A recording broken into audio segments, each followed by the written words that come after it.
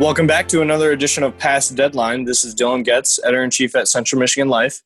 In today's episode, we're going to be interviewing Jen Ackley, who's a nurse at Sparrow Hospital in Lansing, Michigan. She's also the mother of a staff member at Central Michigan Life. So here we go.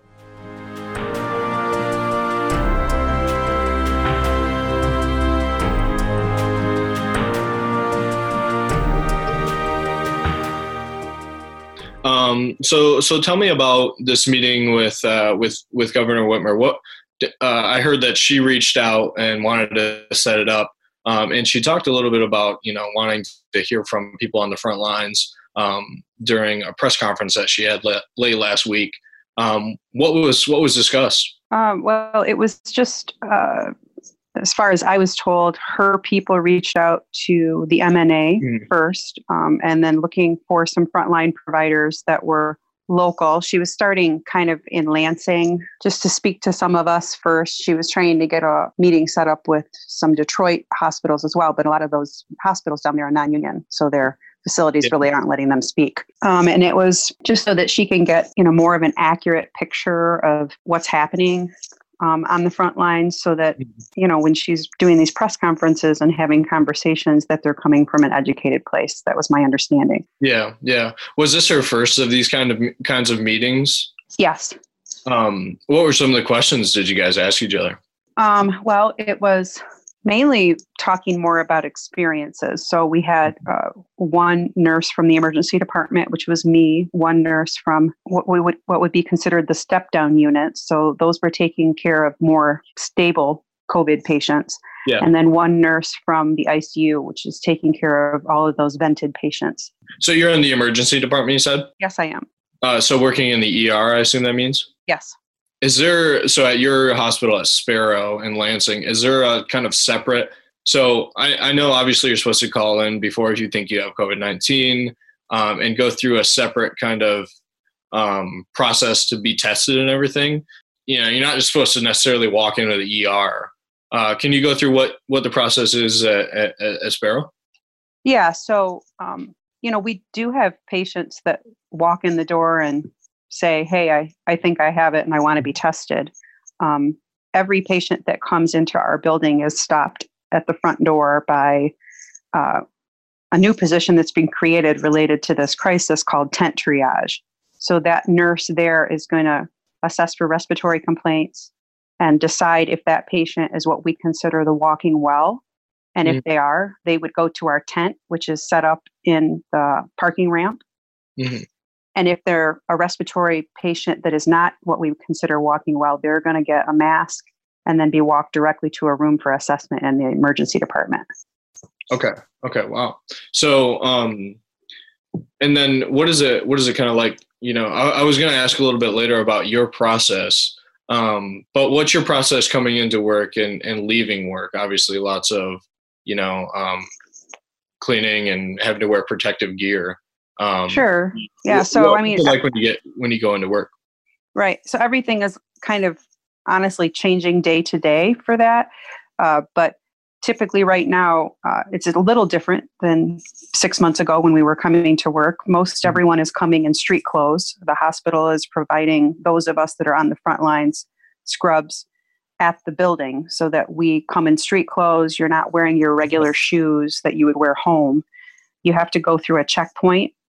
There's, I think, 4 of them at access points to the hospital where they assess you for any symptoms, for certain amounts of travel, and then you're also getting your temperature taken before you come in. At that point, too, you're also getting just a simple mask, which everyone has to wear in the building. And then, once we get back into our locker room, you're changing into those scrubs. Most everybody is covering their hair now, too, because the COVID can stick to your hair if it's airborne. And then we also have an N95 mask. If you work in the emergency department, not everywhere in the hospital has to wear those every day. Mm-hmm. And then we all have eye covering as well. So I have glasses. Other people wear just like what looks like a clear safety glass, and then people wear a face shield over that as well. Yeah. Yeah, so that's been one of the things, kind of the national conversation has, been talking about a lot. Is obviously there's shortage of masks, and those face shields are really kind of crucial for nurses and everything. When you're working, you have the face shield on, glasses, N95 masks. I assume some type of gloves too. Yep, we have a gown over our scrubs, and then also gloves. Okay. And that would change a little bit if we were doing something that would be like considered a high risk procedure, like an intubation. You would actually be double gloved then. A lot of times they would cover that N95 with another simple yellow mask, only to keep the outside of the N95 clean. Okay. So there's just a few extra layers if we know that we're intubating someone. Yeah.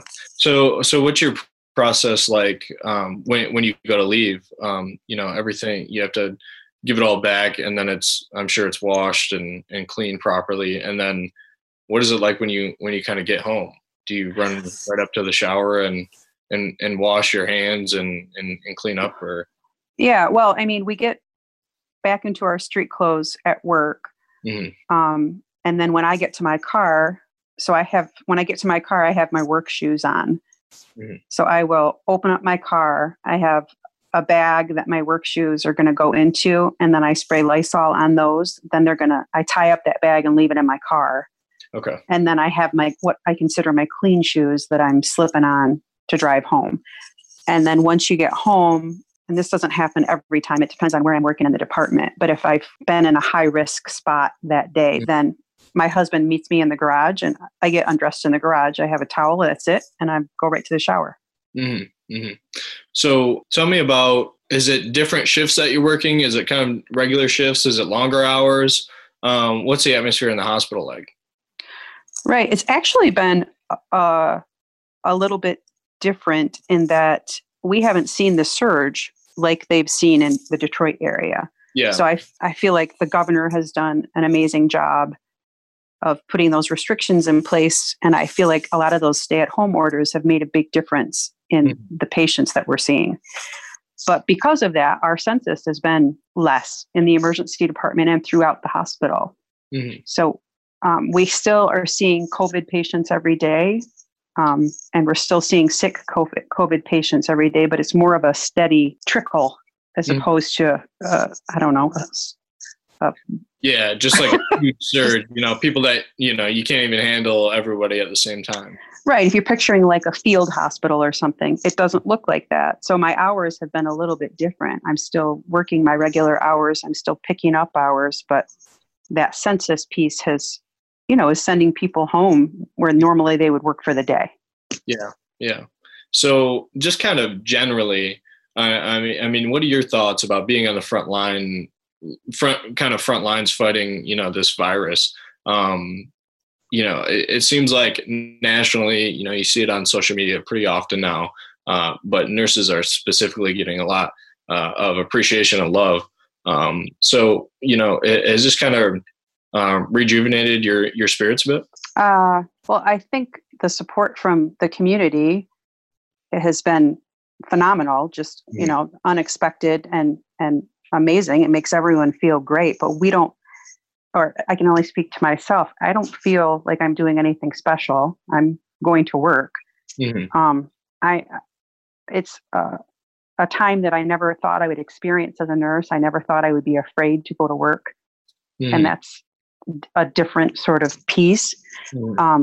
But my biggest fear is not about myself getting sick. It's about bringing this illness home to my family, to my kids or my husband, I'm not seeing my parents now, but I'm not seeing my parents because I don't want them to get sick. So, so how has this kind of change your life in that way? I mean, you said, your biggest fear is not wanting to bring it home. So, you said you're not seeing your parents. Are you really, taking every precaution you can now?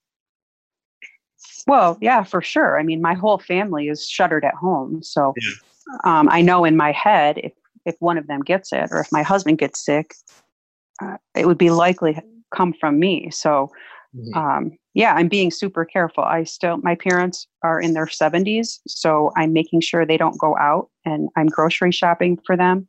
Mm-hmm. but I'm not going in their house. I'm dropping it on their porch and standing 6 feet away if I have a conversation with them. Mm-hmm. Mm-hmm.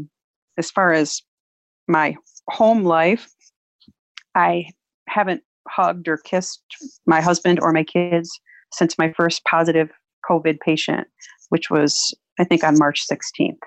Mm-hmm. So, lots of hand washing and all the other stuff. We're obviously living in the same home, but there's no close contact here. Yeah. Yeah.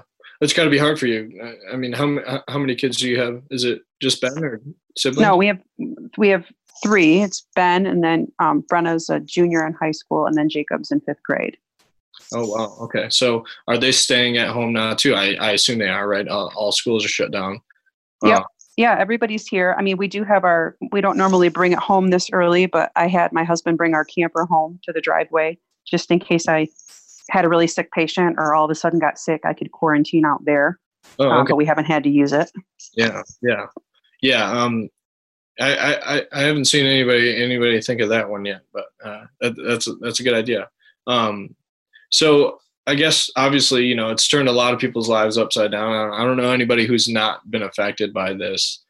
And you being a nurse and being on the front lines of this, you've experienced it the most probably of any of us. So I guess one of the last questions I want to ask you is, what's your kind of message to the public? I mean, what do you want to tell other people about this? Maybe people that aren't taking it very seriously, or people that are just ready for it to be over. Right. So I would probably, there's a couple of things I would probably tell the general public. Number one, I would say is that nurses, ER nurses specifically, but I would say nurses in general, don't normally get nervous about things. And Ben will be able to tell you, as my other kids, my kids don't go to the ER. They need to be dragging something behind them to impress me, to take them to the hospital. And this is something that I have seen that is scary, like watching these patients and how sick they are and how quickly they can go from sick to needing to be on a ventilator is profound.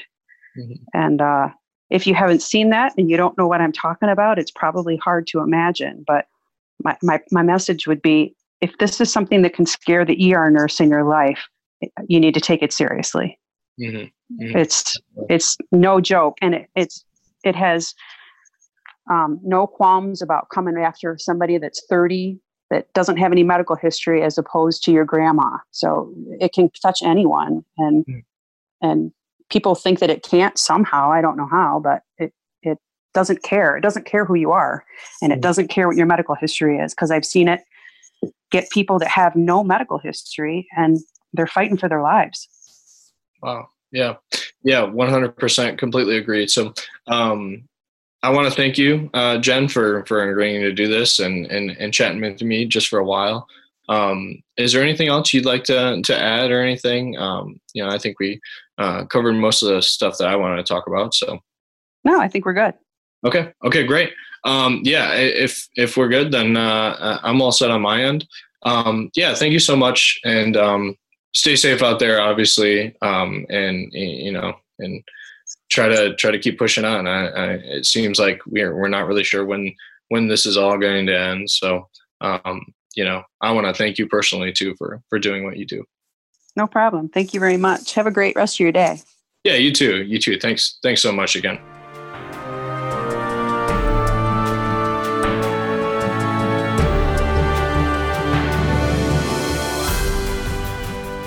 That's our interview with Jennifer Ackley, a RN at Sparrow Hospital in Lansing, Michigan. Thank you all for listening, and be sure to stay updated with our coronavirus coverage at cm-life.com and our Facebook, Twitter, and Instagram pages.